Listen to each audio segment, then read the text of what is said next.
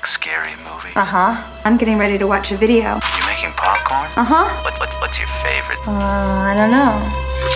You have to have a favorite. Talk to me. Talk to me. Hi, everybody. I'm George, and this is the best little horror house in Philly, the show where we talk about the best horror movie ever made. According to our guest, at least. And you might know today's guest as a co-host of the Gentleman Overlords podcast or as part of the Flagrant family of pods, but you definitely know him as the Drop King. Please welcome Robert Persinger. How you doing, bud? Hey, thanks for having me, George. Definitely happy to have you here. I am very excited to be talking about today's movie. But before we get into that, why don't you tell us a little bit about your history with horror? I remember getting into horror with I guess you'd consider them like horror light or like kind of kids movies that have that scary bend to them, like The Witches or Dark Crystal. Sure. Just things from, the mid-'80s that just felt like they don't make them like that anymore. But they do it. They have legitimate scares and, the Never-Ending Story, the Gmork, the wolf from that is, I think, terrifying. And sure, everyone talks about the bog, but the bog is sad. Talking about the Gmork. The bog is sad, and then the wolf about to snatch him up right after he lost his friend is even worse. Piling on. A great prop in that movie. Yeah, and then just kind of I remember I have a core memory of a neighbor of ours when I was growing up describing the entire plot of Arachnophobia to me and my brother, because we weren't able to go see it ourselves, but did everything and talked about the guy getting bit in his tent in the starting and freaking out and immediately dying from the horrible poison. And man, oh man, it sent me. And I still hate spiders, but it's such a fun, well-made movie about them. And then also I feel like when John Goodman's on screen in that movie, the funny music kicks in and everything's safe for at least that scene, which is brilliant. Love it. Absolutely. Great communication through the score. I do remember that we had a VHS copy of the very old black and white Dracula, and I really enjoyed that. And I found there's a shot where Renfield is coming up from the bottom of the boat, and they're like, oh God, there's, I think all the bodies are desiccated, and he's coming out of the darkness with wide eyes, and I thought that was so chilling. A lot of movies, I feel like a lot of my early horror was watching it from around a corner. Georgie sticking his hand down the sewer grate, and then you just get the shot of Tim Curry's sharp teeth. It's not that bad, but it's just, it sticks with you. Yeah. I've mentioned many times on the show that one in particular really just scorched me. Oh, I mean, I can imagine. Your namesake and all that. Exactly. No paraffin boats for you. That's absolutely right. Yeah, I mean, that makes a lot of sense. And definitely I think it is interesting how a lot of these movies from the 80s that you talked about, you might not have considered them horror at the time, but you look back at them and they do have a serious darkness to them that, we talked about Return to Oz recently. And that's a great one. In that, the director was talking about how it's so crucial to have that element of scariness, to feel the peril so that you can feel the relief afterwards. 100%. And I do think that those are so great for getting kids into it because, yes, they feel the fear, but then they also do get that relief afterward, and it kind of is a comforting thing. It gives you a baseline just for the world, and hopefully nothing is quite as scary as a Wheeler while you're walking down the street or whatever, but, it's good. It informs you, and then you have something to go off of. They're formative. I hope every kid has moments like that with movies. Yeah, and if a Wheeler does show up, you're ready. Exactly. Can't be worse than the woman with the chamber of heads going down every single side. I'm very curious to know, especially because, when we were talking about what movie you were going to pick and even just in the movies you were talking about there, pretty wide swath of taste. So I'm curious if you do have a favorite subgenre, something that you're more reaching for as like a comfort watch or something. Or if it really is just kind of all over the place.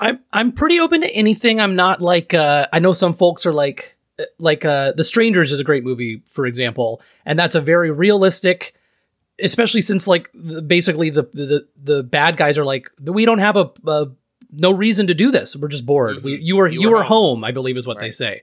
So something like that is very scary, but I totally go in for demonic possession and ghosts and, scary aliens attacking your farm at night and all that kind of stuff, just because it doesn't, even if it's less likely to be real, it doesn't make it any less scary to me. And I just like all the different approaches. I was into torture porn when I was younger, in the 2000s.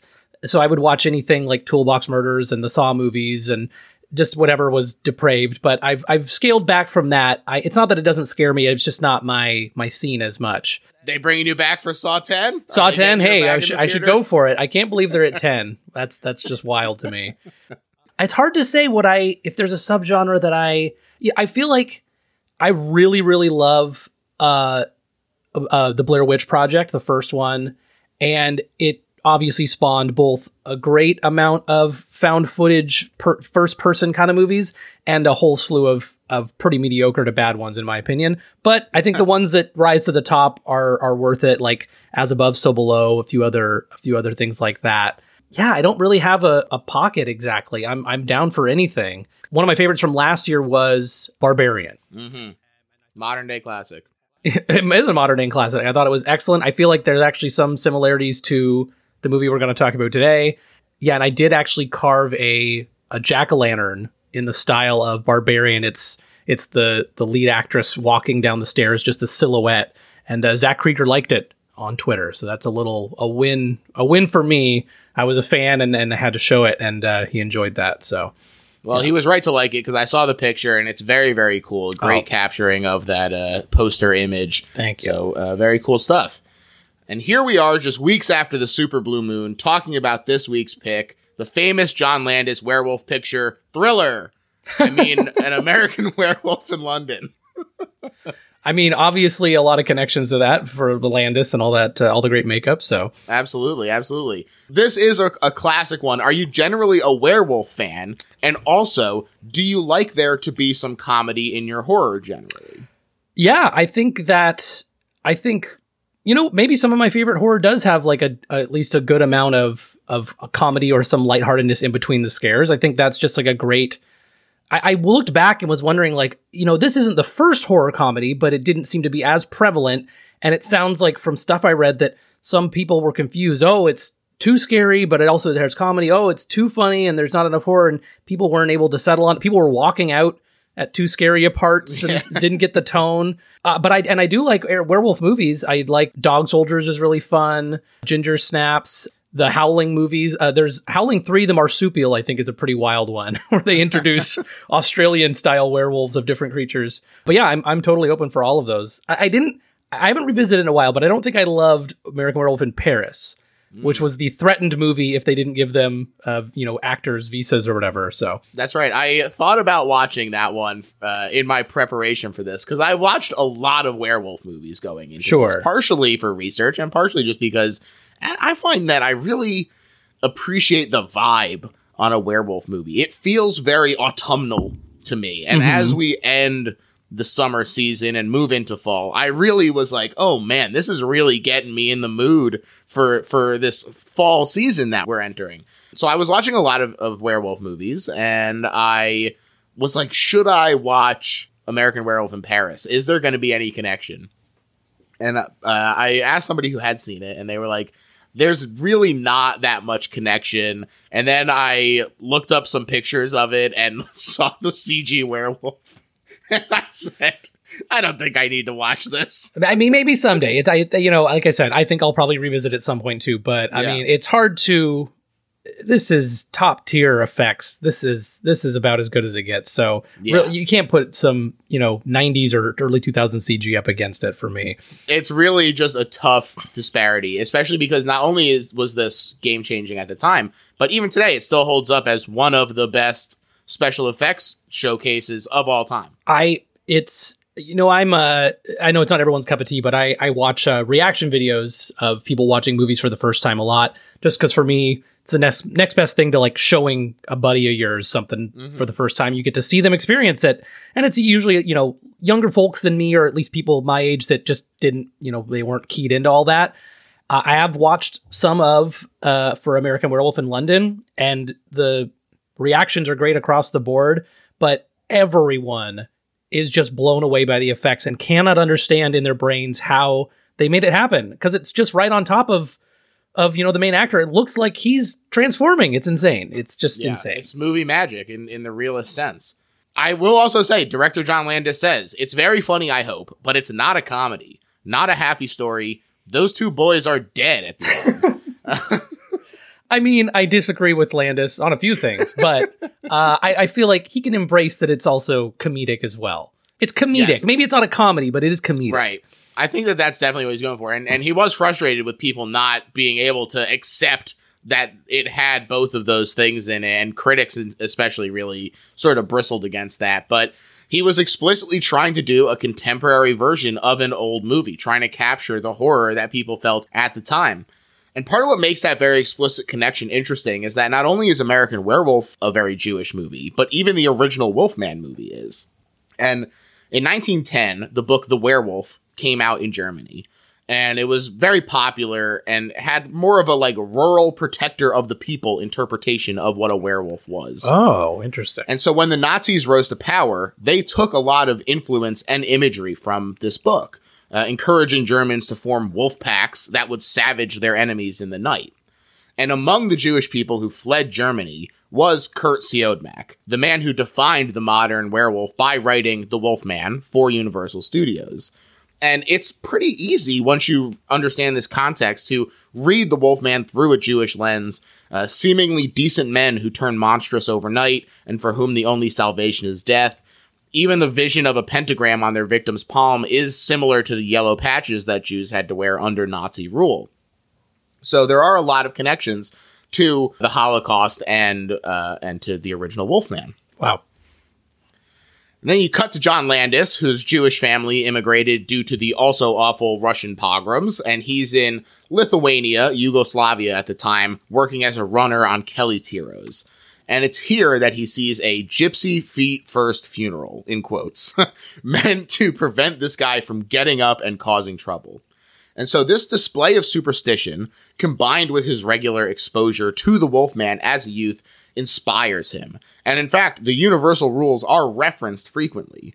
But he also takes that Jewish perspective, centralized in the SS Wolf dream sequence, which we'll discuss more when it comes up in the plot. But it's so fascinating to me because I don't think that it was like John Landis sitting down to be like, I'm going to write an amazing Jewish horror movie. But like, you know, you write pieces of yourself come out in the writing. And so just through his own having grown up with images of the Holocaust and everything, and that natural heritage of the Wolfman, it just is really interesting to me that did come out and is viewed, like you can see it through that perspective. Yeah, that's really fascinating. I definitely didn't know about some of the origins of that, and the fact that David Kessler is Jewish, I'm sure was not, was definitely a big part of it too. The nurse made sure to make sure. Right. She checked. So he wrote this movie in 1969 while he's working on Kelly's Hero. He's an 18-year-old. It got him a lot of jobs, but nobody wanted to actually make it because they felt it was too scary to be funny or too funny to be scary. That's right. And it is a hard needle to thread. Like I said, he does feel it leans to the horror side, but that's what allows this, quote, fantastic and essentially ridiculous thing to become real. If they treat things as comical a lot of the time, and they're like, that could never happen, it's crazy that I'm a werewolf, like they're laughing about it, then the fear becomes real when they are also mocking it, and then suddenly they have to deal with the reality of it. You're in their shoes, and you feel that fear with them. Yeah. I'm glad this seemed to have spawned more in the genre, because as hard as a needle, as you said, it is a thread. I feel like he did it a very good job. And I think it's for that reason that we have, Army of Darkness and all sorts of other things that sort of, not that they didn't have their own launch pads, but it really feels like it helped propel that kind of thing into the forefront. So, and just to prime American audiences for that existing, for that blend of comedy and horror. Yeah, like it just feels something that's synonymous where people are going to a horror movie to get scared, but also like laugh immediately afterwards. At when you're immediately coming down, it's just a movie. Maybe I won't have a nightmare, and it just I'm happy that the two have become intertwined so often. Yeah, definitely. It took the combined success of Kentucky Fried Movie, Animal House, and Blues Brothers to get the cachet to make this movie finally. And he said he was trying to actually capture the original Wolfman. They wanted to capture the tragedy. One thing that they pointed out in some of the behind-the-scenes stuff that I thought was really fascinating is that the Wolfman is the only monster who's trying to end his life, not extend it. Frankenstein, Dracula, the Mummy, they are all seeking some form of life, whether it's being able to just live their life as they've been brought back, like Frankenstein, immortal curses, or just immortality like Dracula. They all want to stay alive. Meanwhile, the Wolfman is like, please fucking kill me. Yes. Yeah. And so they cast David Naughton for his sympathetic face. They felt that he really did capture that tragedy of the Wolfman. I loved that it was just like a phone call or something, right? That he got cast, or maybe I'm thinking of the other actor, but both. Yes, both of them were like super quick. John just did an interview, then an audition. Talk about, I know he wanted unknowns, but like that really worked out because I just feel like, not only did it, I'm sure it did numbers for their careers, but it's just, it's always refreshing when you just like go back and you just don't have a beat on these people. They're so new and fresh. So yeah. Absolutely. They set it in England to take advantage of the Eady levy, which was a tax on box office receipts that helped fund British productions, until, as Landis put it, Thatcher took a stake to the British film industry. As you mentioned, they did have some trouble with getting permits for people, though, so this one was almost an American Werewolf in Paris. Yes. They even got as far as scouting locations before they acquiesced and let everybody come on board. Although, because they had to cast so many English actors, he wound up casting half the movie from a production of Nicholas Nickleby that he saw. And he was really? like, I like everybody in this. Is that like all the bar patrons and stuff? I'm assuming. Yes, the doctor as well. Oh, he was okay. in there. Several bar patrons. Everyone in that bar has a great face, and they just look so. If you told me they just walked in with a camera and started filming the locals, I would believe you. So absolutely. It also was a really good experience filming because it was his own production company. It was funny watching him be like, "Can I have this crane, John?" "Oh, sure, John." Like talking to himself. Wow, real Neil Breen. Yeah, exactly. Came in under budget and ahead of schedule, and he got to do things how he wanted, including casting our leads with that informal interview process. He also let them improvise a lot and then gave them individual notes, which they found to be a pretty rewarding process. As great as David and Griffin Dunn as our two leads are, though, the key hire is Rick Baker to do the makeup. He'd worked on Schlock with Landis, and the two were talking about this movie even then. But he said nobody was banging down John's door to make it after Schlock, so, quote, I had a long time to think about it.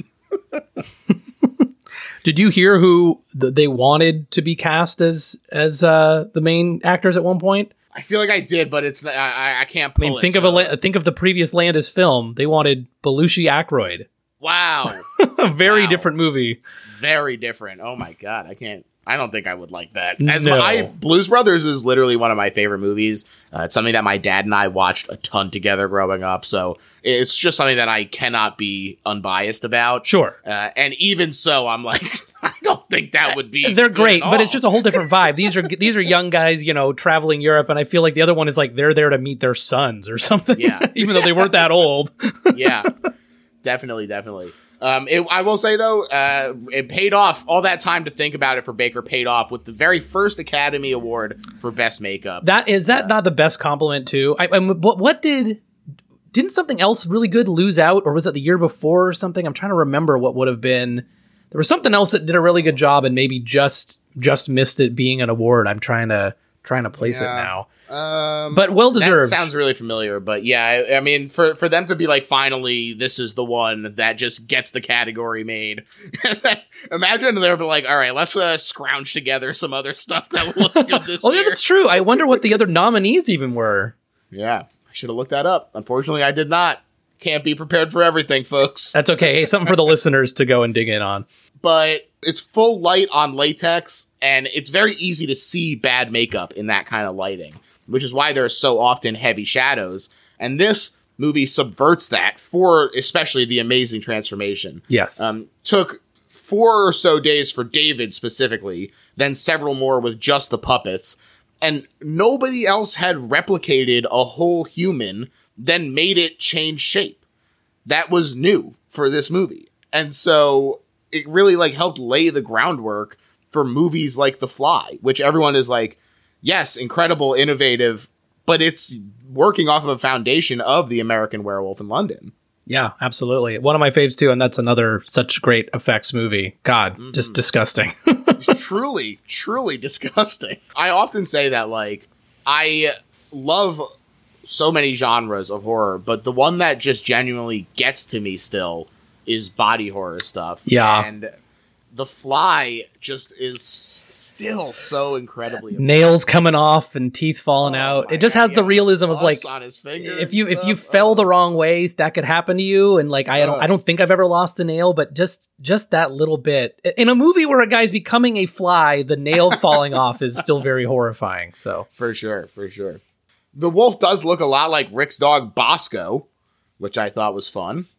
He said that he was disappointed that it was quadrupedal and he fought hard against it, but Griffin says that he prefers it. I'm curious if you have a preference. You know, I like the idea of the wolf man, but I like the idea of a werewolf where it's more of a beastly wolf, something that is, you even see it in the brief amount of times, it's very broad-shouldered. It's not, doesn't look dog-like. It's menacing. It almost looks like something that could stand up, but is running on all fours. The shot, I mean, we'll get to it, but there's a shot in the subway where you just see it briefly, and it's just a great model of something like that. And I guess I do prefer, I've seen so many bipedal ones, I guess I prefer the quadruped. I think that's a really fun way to do it, and makes it more of you're halfway between. You're man-like, maybe in like the musculature and like the savagery, and then into the wolf. It's such a good, I think it's a really good move on their part, the way they did it. Yeah, I feel like it makes it more bestial. It makes them feel more out of control in a way that I feel like they're intentionally doing. Like, yeah, the Wolfman walking around on two legs is, interesting, a manifestation of this sort of animalistic side of people. But for it to be so fully in the other direction that they have become the wolf in this way is definitely rarer, and I feel like it's explored so much more infrequently that I do like it when it shows up in movies like this. Yeah, I'm curious kind of what the percentage shakes out to be. I would say like 30 or 40 on the more wolf side versus the more man side, but I don't know. Maybe it's... Yeah, that even still feels maybe a little generous. Yeah, maybe so. I think it might be like 25. Yeah. The movie is supported by an amazing soundtrack. One that didn't make the cut was Moonshadow, which...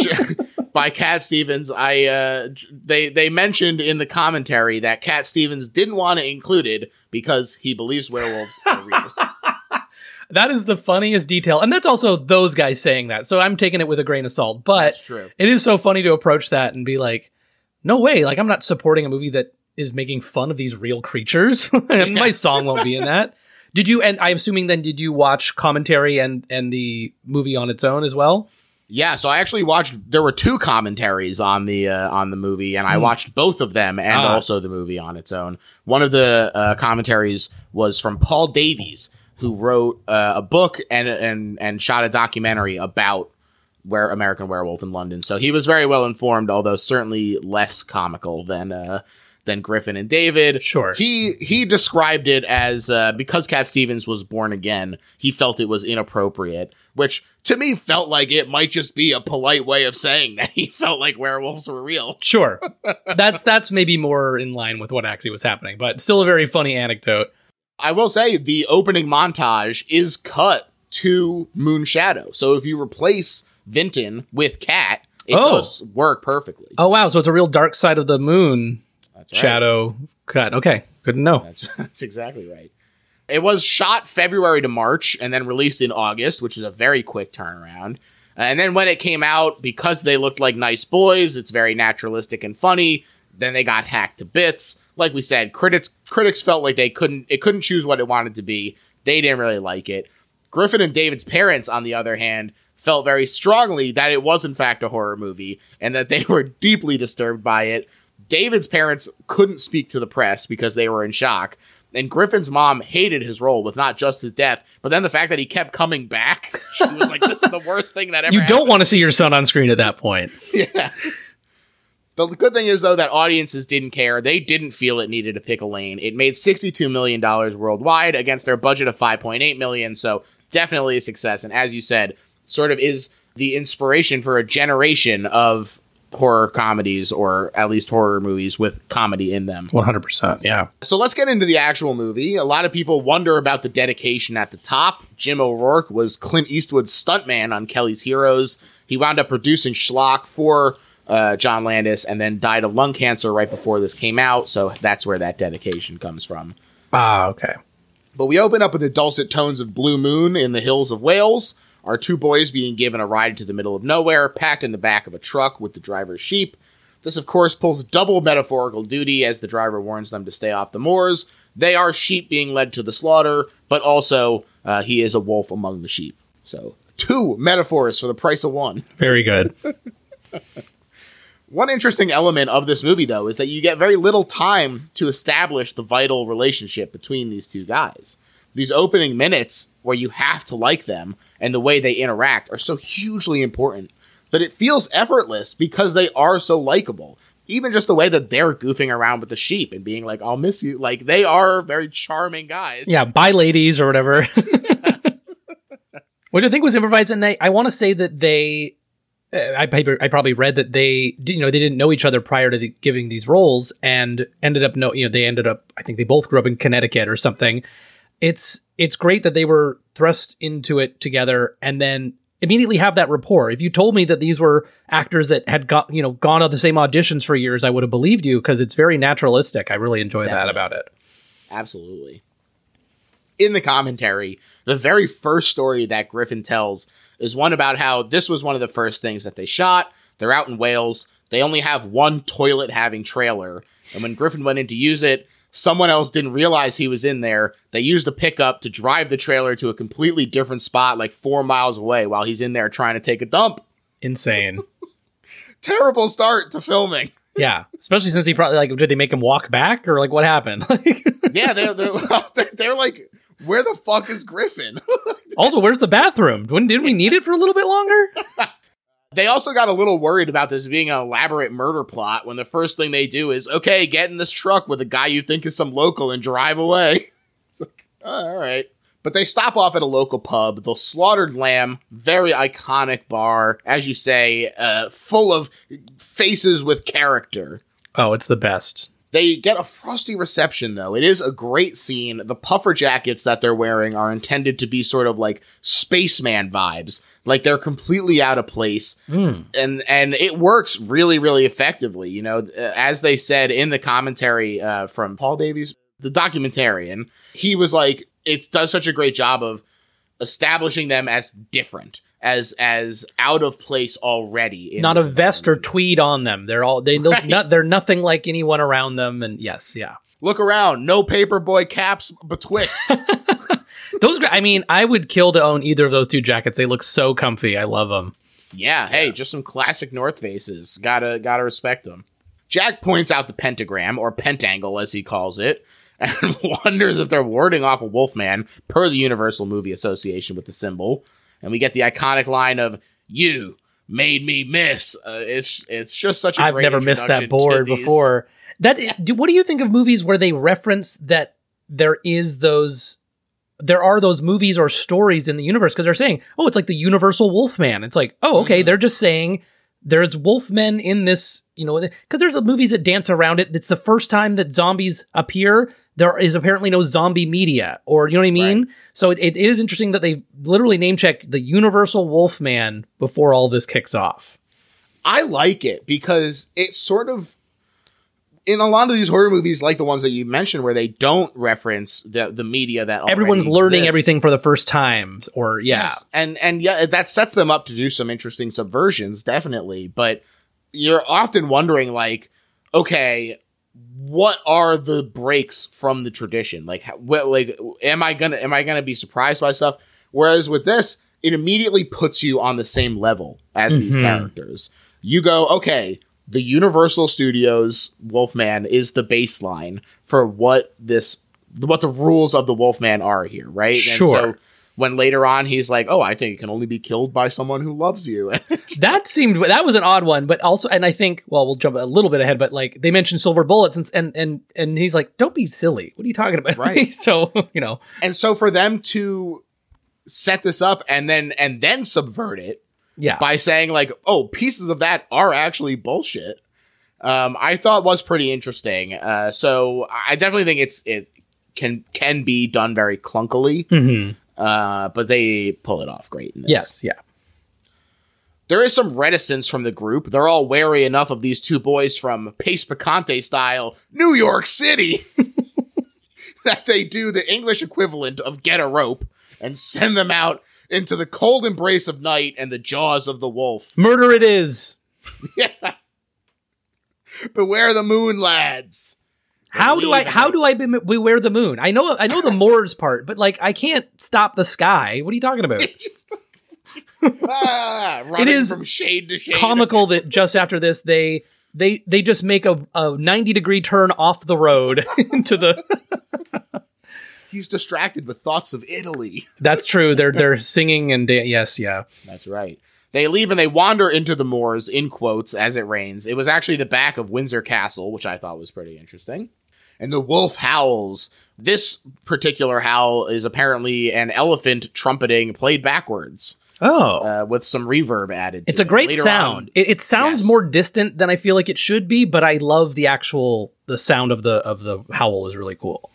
Definitely. Later on, there's a pigs one. I feel like this elephant one is working for me. As you mentioned, it does sound a little distant, but when the barmaid is like, "Oh fuck," I'm like, "Oh fuck!" It is scary. It's an intense noise. He's on the hunt.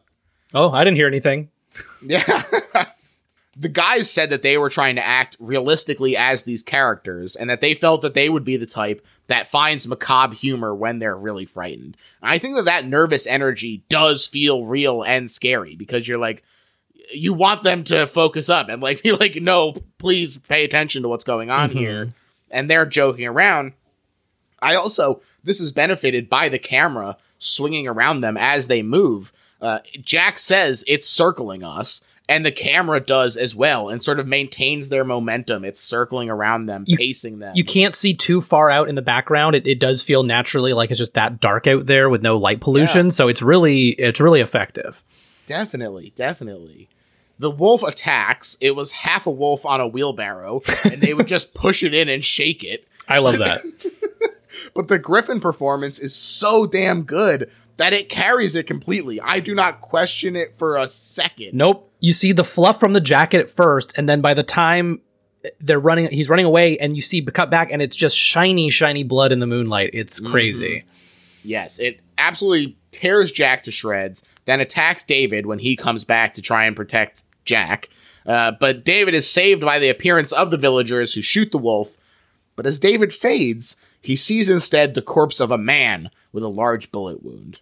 Yes. I did hear that people were confused by this, and I guess for me it's like, okay, they just shot the werewolf, and then you're seeing a man who's shot dying, so then you should make that connection. But it sounds like audiences at the time, at least, were not as keyed in, which I can kind of get if that's for a movie that has an incredible, almost entire transformation. I feel like maybe they could have done a hand, a paw becoming a hand or something. But I think you would have been giving away too much of that incredible scene later. So for me, he could have looked at David and looked back and looked at the guy and made it more clear, but it wasn't an issue for me. I'm thinking that these folks back in the day just needed a better just needed to deal with it. The Kula what effect? So he wakes up in the hospital. Frank Oz. So funny as the man from the embassy. Mr. Kessler, please. I know this is a traumatic experience, Mr. Kessler, but it's so funny that he did that. I love it. These dumbass kids never appreciate anything you do for them. He's from the embassy or something. He's just like, oh my God. Really, really great.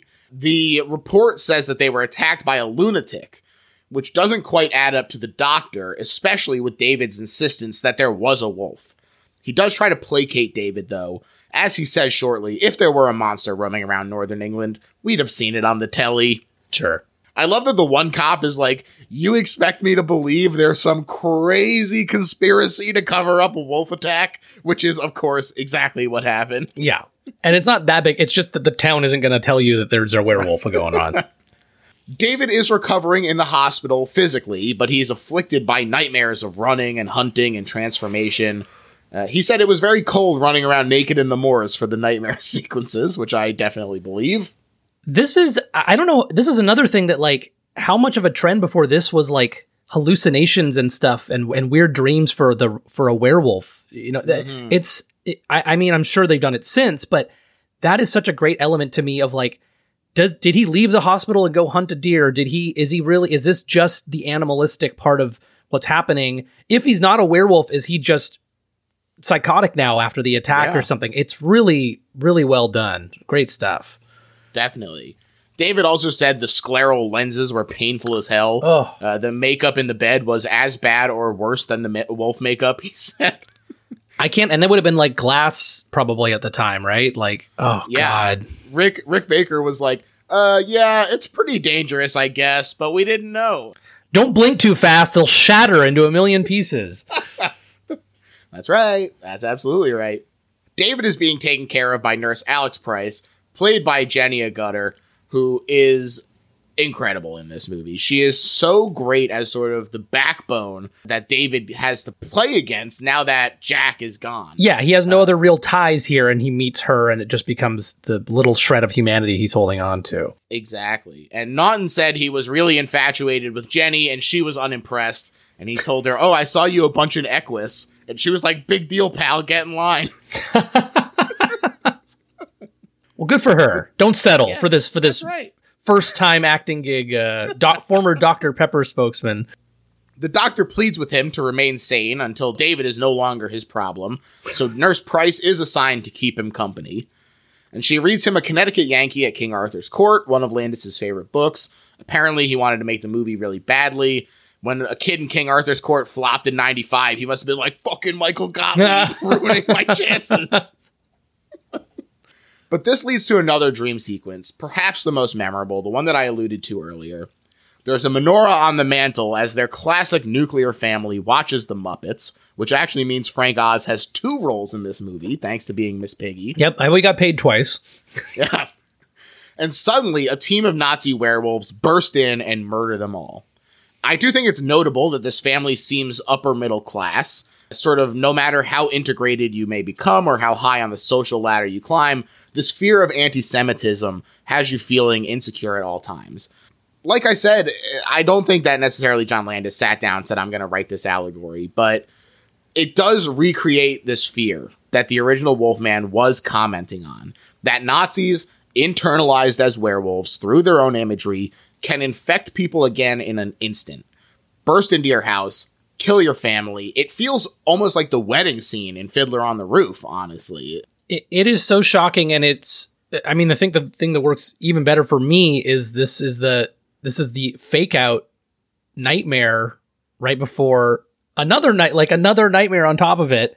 Mm-hmm. I think you're about to get to it, but like, as soon as he wakes up from this horrible dream, you see his little brother and sister, just their bloody feet sticking out on the carpet. They're setting fire to everything. His throat's getting slit. I think it was Rick Baker in the mask holding a knife to him. And he was complaining in the commentary that like he couldn't see what he was doing. So It was like very nerve wracking. But when it's a real intense knife. 100%. And then you come out of it and then Alex goes to the window. Another Nazi monster jumps out and stabs her. When he wakes up and goes, holy shit.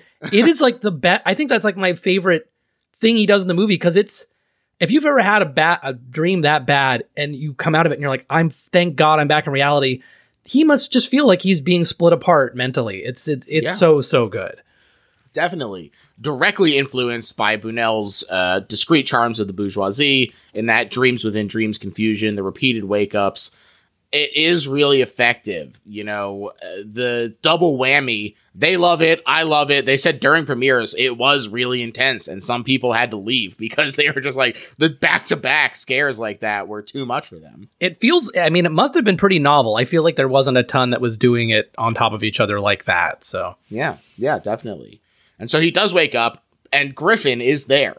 He's all torn up. He's asking for some toast. Yeah, his first line, can I have a bite of toast? It's so powerful and fucking wild. I mean, this is not a novel thing to be like, oh, the little flapping piece of cheek is gross, but good grief, that thing is fucking gross. I was going to say, like, this has probably now been said on like 1,000 podcasts, but that flapping piece of skin is maybe the best piece of special effects, physical special effects for like a wound. I am a stage 1 fan of Griffin Dunn in this. I like the decay. But stage 1 is so visceral, it looks like he just got peeled off the moors. The blood is only a little dried on his jacket, but everything is just wet and open. incredible. And also, like, yeah, there's some shadows from the overhead lighting, but it's fully lit. He's just standing there. Yes. He doesn't have an ethereal, ghostly glow. I was so...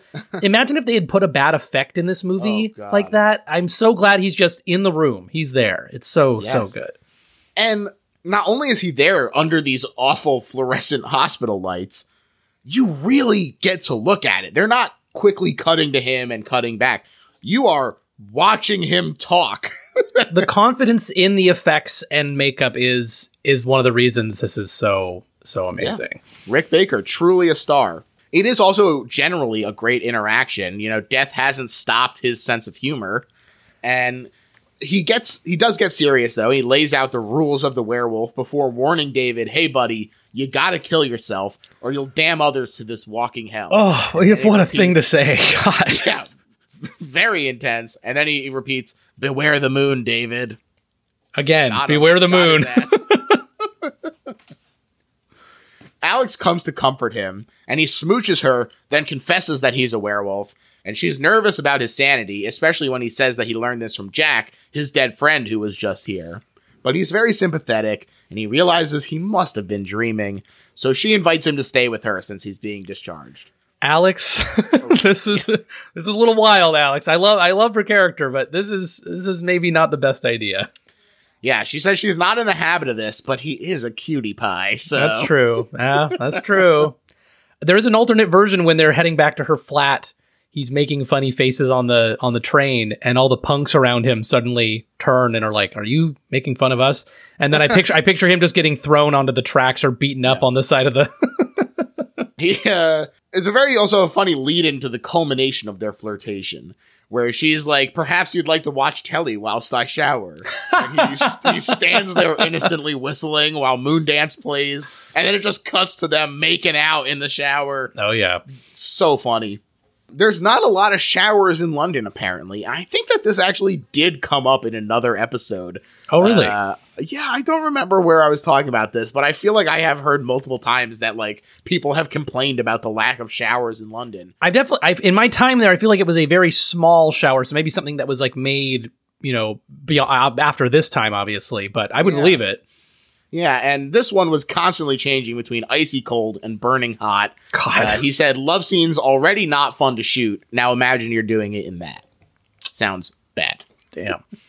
He awakes in the night, and he goes to pee before being terrified by Jack appearing in the mirror, who's all putrefied now. I mean, we have to talk about this mirror trick. David said the understatement of the century in the commentary when he remarked, I think other movies have used this subsequently. This was one of the first, though, right? They've done mirror scares before, right? So there is technically a similar one in Roman Polanski's Repulsion, but I watched it, and it's not quite the same. It's not revealing something that's actually in the room. Oh. Whereas this, he turns around, and Jack is there. Mm-hmm. So it wasn't quite the trope it has become today. But it is the first example of them like turning around and the guy is there. And it's still a very good example of it. I think it is spooky without being overbearing, which is something that happens a lot in these mirrors. I do think it's funny that technically I think it would be like he walks in, he walks past the mirror, then Griffin probably gets in place, and then he comes back. He also has like the shortest pee. He has like a 2-3 second pee. And then goes back to the mirror, turns it, he's there. But it's really, really good. And then also... Well, who hasn't taken a dog out, and then it seems like they have to pee, and they just sprinkle a little something. Oh, because he's a dog now. Okay, yeah. I get it. Okay. He should have... Yeah, that was a sign. He should have realized. But I do love that... he is always playing it positively, even though he keeps decaying. So, like, even when he turns the theater, it's not scary face him about to attack him. It's... Hey, I'm back. Hi, I'm in the bathroom with you. Hey, it's me, your good pal Jack. Exactly, yeah. The zombie makeup was agonizing, Griffin said. 5 hours to put on, and then by the end you were exhausted and it felt like you were being eaten alive by bugs from it stretching your skin and the glue stopping it from breathing. He said he tore off the makeup appliance at the end, and Rick looked horrified like he tore up a painting. I mean, that's his baby, but come on. Yeah. And Rick must have put stuff on in his day, too. He's got to appreciate that that's not a fun thing. Definitely. And also Rick said that it was more he was worried about it, like, fucking up his skin and like tearing off some of it. He was like, "Oh, we should have had him do that first, and then we could have just recorded his face like that for the initial scene." Yeah, that was just him taking the prosthetic off with the neck in the first scene. Exactly. He also found it horribly depressing to see what he'd look like dead when doing the makeup test, and Landis was like, "I suspected this would happen," which is the weirdest, funniest response possible to that. That's so, like, because of Griffin Dunn specifically, or like he just figured that anyone in that position would be. That's so weird. He did not expound upon that. I just love, I thought this might be the case. Yeah. Griffin was really going off on this. He was also like, if Rick was psychotic, he could just take out those little straws.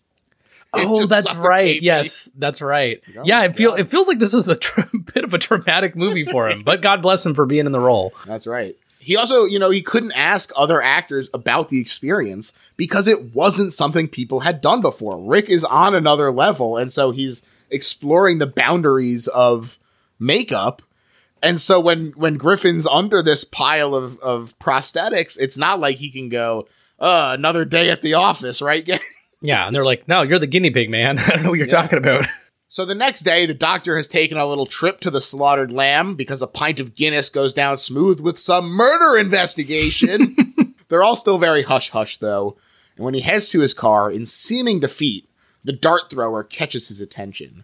"That boy's in danger. It was a mistake to let him leave here. We should have just murdered him." Enough! Yeah. That's right. The bald fella who leads the conspiracy shuts it down. I do love the doctor not going all in on he's a werewolf, but saying like something happened more than what we are hearing. So I do appreciate that he goes and investigates. Usually the sign of this guy's about to be killed, out in this little village and not coming back. But I'm glad he went to do his own research, where that is. Yeah, a little due diligence from the doctor. Yeah, he didn't have to. Back at London, Nurse Price leaves David alone at her apartment. A dog freaks out at him, as she does, and he gets locked out. Then, while climbing in, a cat gets mad too. So things are going less than perfectly as things are. Cats and dogs don't like him. That's right. He amuses himself, or rather fails to, while Bad Moon Rising by Creedence honks on the score. Suddenly, they're in for nasty weather indeed, John Fogerty, because the moon is out, and Jesus Christ, I'm burning up. Oh my God. This transformation, again, so much has been said about it. It's hard to speak about it in a way that doesn't feel like a cliche at this point. It's hard to impress upon listeners how intensely effective this scene is. I watched it so many times because not only did I watch the movie 3 times, in the special features, they show it over and over and over again. And every time I just, you watch him screaming in this seemingly real agony. And it's just so powerful. It makes me so uncomfortable. It's a powerhouse of effects and performance alike. And I think that is maybe part of what gets left behind, is that David's performance is lending as much to the scene as the effects are. Because when he is begging for help, he apologizes to Jack between the screams. That's true, yeah. It is just so intense. It's great. I'm repeating myself, but it's the case. I think that David brings so much to it that often gets overlooked when people are rightfully praising the effects. Yes, that's a good, because imagine if someone just wasn't able to sell it with all of that stuff on their body. That would be such a bummer, because it would be corny. The part that's really chilling too, and I mean, it's not a mistake. I'm sure that it was directed to do that. When he looks directly at the camera at one point, it looks like he's pleading to you, the viewer, to fucking help me. This hurts. Anyone, please. The idea too that he's just calling out in this apartment, anyone walking by, please come in and help me stop this from happening to me. I love also the cutaway to Mickey Mouse for a second. We did have "Hi, David" earlier, so that's a weird little theme. I love that he's included in the werewolf transformation. That's right. Incredible stuff. I know I had a buddy who worked at like a haunted house, and for part of a scene had to be kind of like up through the floor or something, part of his body or torso through a portion of something. And it does sound like that's what they did for the part of the transformation when he flips onto his back and it's kind of elongating. He's just impossibly, the dimensions are no longer human-like.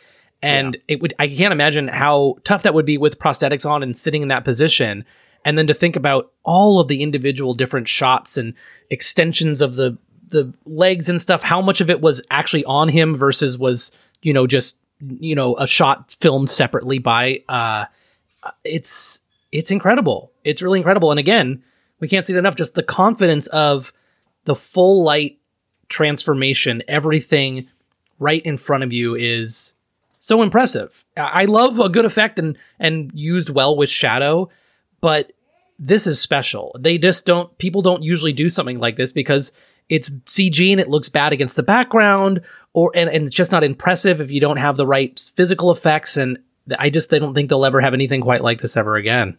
Right. It was the perfect moment where the prosthetics had advanced far enough to be this impactful, but not so far that they're like, oh, well, let's touch it up with CG and let's fiddle with it here and there. It fools you. You stop. There's parts where you're like, is that still the actor's face? It's stretching out. Is that on him or is that just a model head? It's incredible. Just incredible.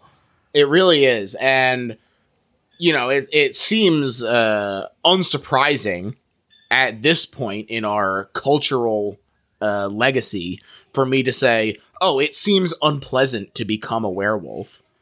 But when you're used to things like Lon Chaney Jr.'s legs suddenly dissolving into hairiness, or, in Werewolf of London, he famously dips behind some pillars. And yeah, those are great effects, and it's very impressive that the editing is used so effectively to help cover up the transformation into werewolves. But because of their nature and the suddenness of them, they are just a werewolf all of a sudden. There is no pain of transformation like there is in this one. And so that is just another way that this helps distinguish itself, that it is in full light and you see this extended sequence of the transformation and it is agonizing. Yeah, I wonder how much of that is really, novel for all of the stories about it, because it is a great detail to add to the werewolf lore that you have something like that happen to you and it is excruciating. And not only that, but after it all happens, you've lost yourself. That's another reason I think I like that he's more, like you mentioned, bestial, is that it doesn't feel like a wolfman running around that can recognize someone and can decide to wait and hide and do. This is just, he's rampaging after this. And and clearly, we'll learn later, has no idea what happened. It's basically like amnesia after he, started to get super hot and take all of his clothes off. It's just incredible. I'm glad that they added that to the sort of werewolf lore, because it's a great detail for stories and something that makes it extra scary. You don't just become a badass wolf. It hurts. It sucks. Twilight, they just explode out of their clothes and they're big cool wolves now. It's fine. Nothing happens. So I'm glad that that's what they put there. Yeah, I like it as well. I think that it really works. I also do like that amnesia that you're referencing as well, because when, not to jump too far ahead, but when he wakes up the next day and he is feeling great. Oh yeah. He's like, I feel like an athlete. Yeah. And you're like, David, you murdered 6 people, my friend. Yeah, you should still be concerned given where you've woken up and everything. We'll get to it. But. So the wolf does go on his jolly old rampage. He murders some pranksters while their hosts declare them hooligans in the park. I love this couple. They are so... Well, she's like, what are we doing? He's like, let's go give them a good scare. And I just love them. They're so funny. They'll never see it coming. This was a reference to Thatcher saying the Brixton riots were done by youthful hooligans and that race wasn't an issue. And in the interview, John said, okay, Maggie. That is a funny, what is she seeing from the window? Oh, there's hooligans again. It's like, well, it looks like a dog eating a bunch of raw meat. What are you looking at, lady? Just rustling bushes. It's that famous balloon thief that's been going around. This is intercut with the doctor discussing the situation with Nurse Price. It is kind of funny to have him be like, Oh, it's mass neurosis. David believes he's becoming a werewolf, and he won't run around on all fours, of course, but he might be a danger to himself and other. Meanwhile, he's this insane, huge hound from hell. He's like, I'm not talking about running around on all fours. And he's like, he is. But that it does go back to, I feel like at any other point in most movies, this is the cop saying, go home. This isn't anything happening. I like that he's halfway. He's like, something is going on. I think that these people have convinced him that he did get attacked by something else or whatever. I think that's just, it doesn't feel like a lot of horror movies go that route. So I do like that he's getting there on what is happening to David. Yeah, a little trepidation, to be sure. Yes. He's a doctor, a medical doctor sure. still. But yeah, he's at least buying a little bit of it. Meanwhile, David is moving on to attacking some unhoused gentlemen at the foot of the Bridge of London. Nice shot, but a gruesome fate. Yeah. And he moves into the London Underground next. Another great scary scene as the growls echo, and he pursues this lone guy trying to play it cool, which is pretty funny. I don't know what time this is supposed to be in 1981 London, but I feel like someone else would have been in this train station. Maybe not. Maybe I'm wrong, but it makes it so scary that there is not another soul. That point of view shot coming around that curved tunnel. Have you ever been to London? No, I haven't. I've wanted to go, but this makes it look pretty scary. There's werewolves running around out here. Well, you got to check out the porno theaters is what I was going to say. But I do love that curved nature of the tube, and the idea, like, I feel like walking through those, you just can't help but remember that scene, right? It feels like anything could round the corner and you'd just be screwed. It's just tile and posters until you can get out. Yeah, I mean, I feel it when I'm walking around in the Philly subway. Hey. So if I were actually in London, I can only imagine how intense I would feel that recollection for sure. He awakens in the zoo, though. Well, we do also get that great scene in The Pursuit that you mentioned earlier, where you sort of look down and see the wolf approaching. That might be one of my favorite shots, is you just see kind of the forelegs kind of come into view, a little bit of you see how broad it is. Mm-hmm. And man, it is so good. And then that great cut to the lion roaring in the zoo. Yes, great transition as he awakes in the zoo. He is in the wolf cage, to be precise. While in the commentary, they both admired his nerve during it to do this scene. Not only unprotected, but completely exposed, since he's nude as well. And David said they got one take. I love it. I wouldn't want to be like, think about it. You would have to get your toes into the links of that thing and hop over. Apparently not. He was not a circumcised gentleman, so it was important that they didn't show his penis, I believe, since they've already established that he's Jewish. Very explicitly, the woman says, I looked at his penis and he's Jewish. If they could have cut that line, it would have been fine. They could have just said, he hasn't had it done yet, but oh well. No, that's the hinge of the movie, man. They also didn't close the park as he tries to make his way back to the apartment. There's some really great stuff in there. He runs into an elderly lady. He steals a boy's balloon and another lady's coat. Great stuff. I love it. A naked man stole my balloons. What? He does make it home, though, and he doesn't remember the night before. In fact, he's in good spirits and feels great as he greets Alex. And the doctor calls at that moment and says, get this motherfucker over here. Is he acting strangely? And he's kind of biting her. He's like, kind of just like on her. And it's like, all right, man, chill out. Yeah. We know what you were doing earlier. It's like, oh, is he horny or is he a wolf? Yes. Much to think about. They get in a cab, and the driver tells them about the 6 murders. Puts you in mind of the demon barber of Fleet Street, don't it? He is Alan Ford. He is Bricktop from Snatch. The gangster who feeds people to pigs. It is him, isn't it? Yes. Holy shit. In just he's credit cab driver. That's his role. Wow. But yeah, real fun. I love that, seeing them. It is really great. David freaks out. He immediately gets out to go to the cops. Ineffectively provokes a random cop on the street while Alex tries to defuse it and get him to come to the hospital. Some very funny moments here. Some provocateur extraordinaire efforts from David here as he tries to get this. How offensive can he be to get arrested? And it turns out you just can't. The guy's just going to not take you seriously. That's right. And so his getting arrested plan is in shambles. And so David warns, he gives up. He says, one cop, that's it. Yeah. This is clearly ineffective. Could run into a police station and threaten everyone, but... No. David warns Alex to stay away because he loves her, which he says here, and he runs away. He calls home. He says a sad goodbye to his younger sibling, Rachel, And it's vague enough to only be like melancholy for us, not her, which I think is a really fun and interesting choice. He says, tell mom and dad I love them and don't fight with Max, etc., etc. But it's not like, by the way, Rachel, I'm a fucking werewolf and I'm going to go kill myself real quick. Like it's really great to not have the other end of it. And it feels natural. Like, you know, oh, tell Max that I love him. It's like, just tell him. Okay. Like, I know it's weird that I'm saying this, but it feels that's a really great little moment of humanity for him and the only time we've seen his family otherwise is just being slaughtered by the Nazi monsters. So great to have like he's talking to his little sister and just saying like, okay, this is who I got. You have to pass on my last message, and I can't even tell you that's what it is. Wow. Right. Yeah, intense.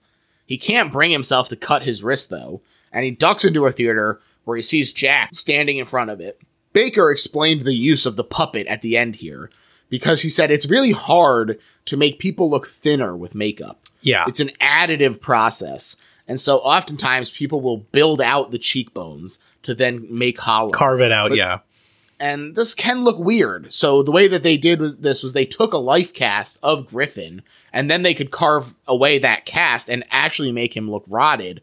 It's really effective. I think he looks friggin' nasty here. I think it's really good. I think it's like, obviously, like, to our trained eyes, it's obviously a little puppety, but like, I think it syncs up pretty well with the speech.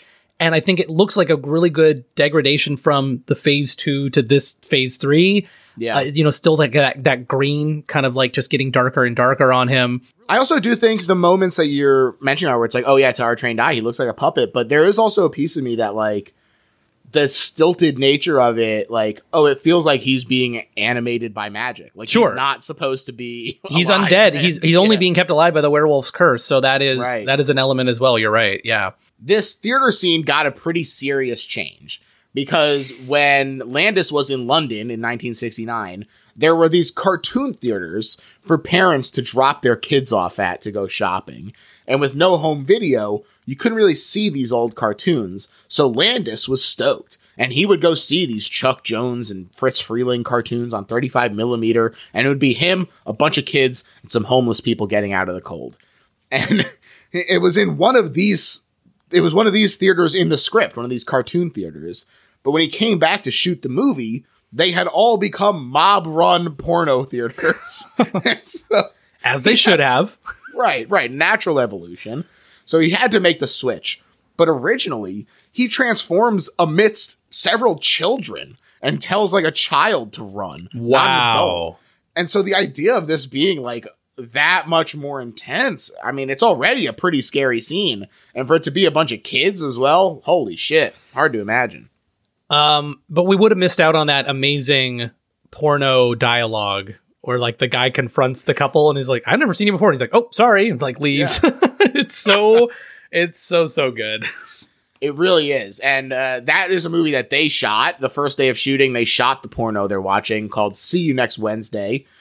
Presumably, I saw some people didn't like understand the title. My understanding of it is that it is a reference to See You Next Tuesday, which is a way of course, being discreet about the word cunt. And so, I think that that's clearly what he's doing here. At least if anyone feels differently, they have a different interpretation of the title, feel free to send that in. But that's at least how I've always taken it. For sure. Because he watched a few of the pornos that were screening there, and he said, these are all terrible. So he said, I'm just going to make my own. Oh my God. John Landis just sitting there just critiquing them. This dialogue is terrible. See You Next Wednesday is going to be way better than this. The victims of David's rampage are all there as well. They're understandably pissed.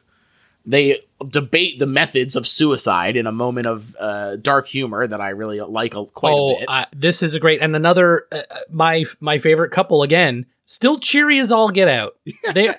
You could kill yourself, shoot yourself in the head with a gun.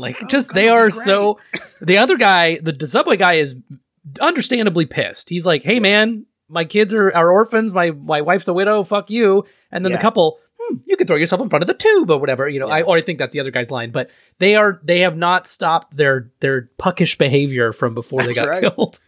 That's right. And then you have the middle ground of the homeless gentleman being like, I can't say it's a pleasure to meet you. That's great too. Yes. Okay. And he's like, oh, well, what if it was, his friends, oh, what if it was, painful? Oh, who cares? Who cares? See, this guy's cursed us. I also, one of my favorite lines is, and we sort of alluded to this already. David asks if he'd need a silver bullet to shoot himself with. And Jack just goes, be serious, will you? It's him, his best friend that he died in the start of the movie is decaying and saying like, come on, man, are you really buying into all this hocus pocus bullshit? It's like, grow up. Perfect. Soon enough, though, the moon is full, and David transforms before going on another rampage in Piccadilly Circus, which was quite a feat to shoot. In fact, they were the first movie production to close it down for a film. The fellas said, this guy's just love car crashes. You know what's funny, too, is that the werewolf bites off the inspector's head. Mm-hmm. It goes clanging over a hood of a car. After that, I think it's just tearing across the street. All the other fatalities are just like automobile accidents, people getting run into other people going through glass and windshields. There's a cop that gets pinned between two cars, and I don't feel like the werewolf gets anyone else before he gets to the alley. It's really something else. There's ghosts haunting that car that are like, you need to kill yourself, car. This is also like maybe my favorite. I mean, I maybe haven't seen enough horror movies that took place in London, but this and like 28 Days Later are my favorite like Piccadilly Circus scenes in a horror movie. Killing Murphy when it's there and it's completely very different, but completely barren, and the music's building, and it really just drives home that everyone is freaking gone. He's finding all this money, and it's like, if there's money on the ground and no one's around, this is bad times for you. And then you have this scene, which I'm glad seemed to have opened up and loosened up. Like, yeah, we'll figure out ways for people to start shooting here again, because you couldn't ask for a better setting for a huge werewolf attack like this. It's incredible. Definitely. And one of the gentlemen who goes through the window that you mentioned is, in fact, John Landis himself. So, good on him.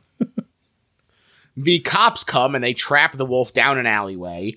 And Alex has arrived as well, and she appeals to him. Please, David, I know you're in there. And it seems like it might work for a brief moment. A little bit of the nose that softens and it unsnarls for a second. Yeah. Just a second until he lunges again, and the cops open fire and they kill him and transform him back. Incredible aim too, but she's standing right in front of David. They must have done some like ricochet shots off the brick or something, because it's or like Pulp Fiction shot through them and into the wall behind. It's really something else.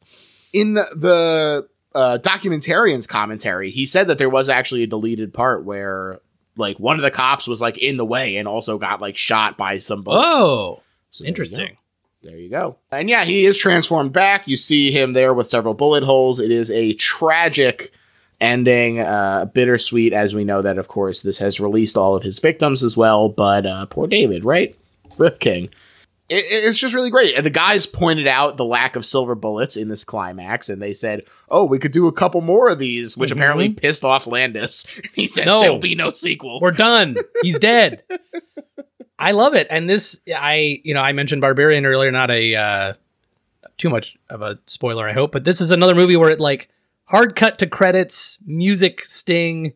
Yes. I love ironic. The abruptness of it to me is great. And they've just been doing these very moon-centric music cues the whole time. So for me, it totally fits in. It also explains that earlier scene that were confusing audiences at the time, where you see the naked man, with bullet holes in them and stuff. I don't know. I love the ending. I think that's divisive for some folks. It works for me. I don't need all the dead people, goodbye, disappearing to the afterlife. I don't need to go back to East Proctor and have them going, the curse is lifted. The red, the star disappears or something. We don't need any of that shit. We don't need it. Damn, I didn't think I needed it until you described those, and now you want Force Ghosts saying goodbye? Yeah. Okay, all right. Let's get Lucas in here. He'll touch it up. It'll be really Let's do the George cut. Yeah. Yeah, that's right. And now, Robert, we've reached the part of the episode where we sum up where it's not just a good horror movie. Why, in fact, it's not just a good horror movie, but is, in fact, the best horror movie ever made. And I'm going to let you start. We have covered so much of it, and for me, there's just multiple elements of it. I think the fact that it cemented itself as a perfect blend for me of horror and comedy, even if it's a horror movie that has comedic elements. Sorry, John Landis. But don't apologize to him. He killed Vic Morrow in those hey, I wasn't going to so. say anything, but hey, and I don't know. I don't endorse the guy, but he made a great werewolf film. He's a talented director, no doubt. The effects obviously are an incredible part. The performances, I'm so glad that we had newcomers for Jack and David, and making it, especially like modern at the time, like I feels like it was an easier thing to make it a far-flung, back in the past, Victorian style, monster movie. And it really felt novel to make it modern and make it in the middle of bustling London, and just drove home like the real fear if like something like that broke out, if something ancient and that destructive broke out into a public setting like that, it would be devastating. Mm-hmm. It's it's referential to the werewolf lore that came before it. It added so much to it and to everything that came after. I feel like the scares and gore are just perfect. I wish I could get the cut with the songs that Landis wasn't able to get rights for, if only just to hear 5 more Moon songs. It's something that I watch not just every Halloween, but probably multiple times a year, just because it's not just a great horror movie, the greatest horror movie, but it's just a great film. And it's buoyed by just everyone coming together and really fully realizing just an incredible story. And something I'm so glad that you mentioned, the stories behind the origins of the werewolf that really seem to connect in a way that I wouldn't have gotten on most rewatches. So I'm going to take that with me the next time I see it. And I just feel like all of those elements combined just make it the best horror movie there is. Absolutely. I totally agree. To me, this is the best horror movie ever made because, yes, it has the effects. They are unparalleled. Rob Bottin and Tom Savini and all these guys. When you're talking about your Mount effects more, you gotta have Rick Baker in there. And it's not just this movie that puts him there, but I think that this is sort of the culmination. This is his peak. And it's not just the wolf, but the zombie makeup and all of that stuff. It is just an effects powerhouse. Practical all the way. And every moment of effects that are on screen, you are just going, how did they do that? It is so relentlessly impressive in that capacity. But then on top of that, you have some incredible writing. It is funny without getting lost in the comedy, I think, because the scares are there. The performances are incredible. They do such a great job of conveying that naturalism, feeling that easy friendship between the two of them, and then also being able to deliver the fear. And I think most importantly, and this is something that you mentioned, is its revisibility. I not only have seen this movie a bunch in the lead up to this episode, I have seen this movie a bunch in general, because it is so fucking good. And I feel like every time I come back to it, I do like it more and more and more. And I started from a position of really fucking liking this movie. But every time you notice new little things, you're able to absorb more of the nuances of the performances, and all of these little things, like the doctor who does take it seriously, but is still, kind of caught up in his own worldview. It's all sort of explored without dragging the movie. It never feels bogged down in these digressions. And in fact, I think that this is one of the best paced movies of all time. That's a pretty great compliment. And you're right. It's not like I can't think of it and go, ugh, they need to get rid of that doctor subplot. It's like, no, he goes, he learns some information, he comes back. It's all, properly parsed out. Right. It's the time with Alex is all set up to that, their connection together, and then him being freaked out when he thinks he's transforming. It's so good. I mean, you did a great job of summing it up. Yeah, it just moves so quick, and think that part of it moving so quick is that I am left wanting more. I go and I say I gotta watch the movie again because I need more of David Naughton and I need more of the Rick Baker effects and I need more of this whip smart comedy. It's just so perfect at blending these elements, and that's what makes it the best horror movie ever made. Robert, I want to thank you so much for coming on the show, man. This was so much fun. Please tell the people where they can find you, where they can check out your work, all that stuff. Well, I'm on social media, but I don't post a whole lot. So if you find my accounts, don't expect to see a whole bunch of content. I will, of course, be retweeting and reposting anything about my appearance here. That being said, I co-host the Gentleman Overlords podcast with a couple buddies of mine. I think we've been doing it for almost 9-10 years now, and we've been covering usually like kind of bad-ish, newer releases and stuff. But it got a little taxing, and with the strike, we've kind of pivoted to all just picking some old favorites and movies that we actually enjoy a little bit more. So a little less grueling, a little more of a format change, but it's been a fun time. Only doing that the last couple of weeks or so. I also associate produce for Hollywood Handbook and The Flagrant Ones. Great podcasts, a great Patreon if you're inclined to sign up. I know you've had some of the Flagrant family on before me, so I'm in good company. But yes, if you have any disposable income, I would encourage you to check those out. Other than that, just keep listening to this podcast because I really love it, and I'm so honored that you had me on. Wow. What a kind thing to end on. And of course, I encourage you to check out all of Robert's work as well. As he mentioned, I have had members of the Flagrant fam on previously. So if you are enjoying the show and you're listening because Robert mentioned it, hey, go check out those episodes in the back catalog. Great place to start. We had Under the Silver Lake with the Haze Man himself. Chef Kev came on twice to talk about once The Last of Us Part 2 and once Silence of the Lambs. So two great picks there as well. Andy Neese, the Grey King. He's been here to talk about The Exorcist and then also his own Tales from the Crypt musical that he wrote and was fucking incredible.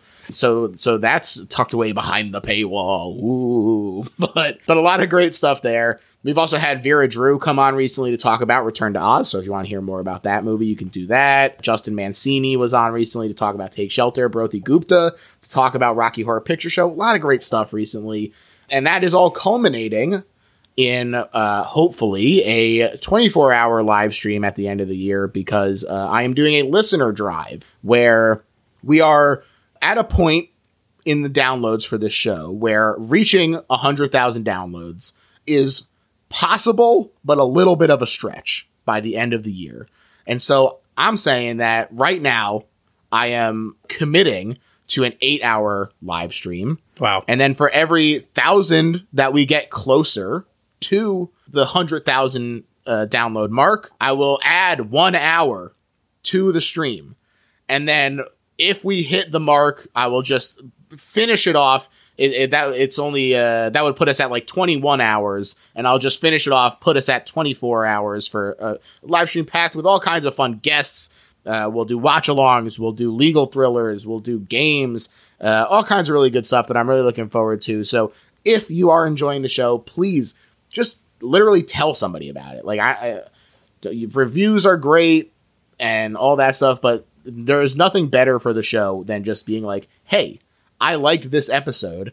Check it out. 100%. Yeah. So if you are enjoying the show, please do that. And you will help get us to that very big landmark, which I am really looking forward to. Big milestone. So please help us get there. And if you're really enjoying the show, check out the Patreon, all that jazz. You know how it works.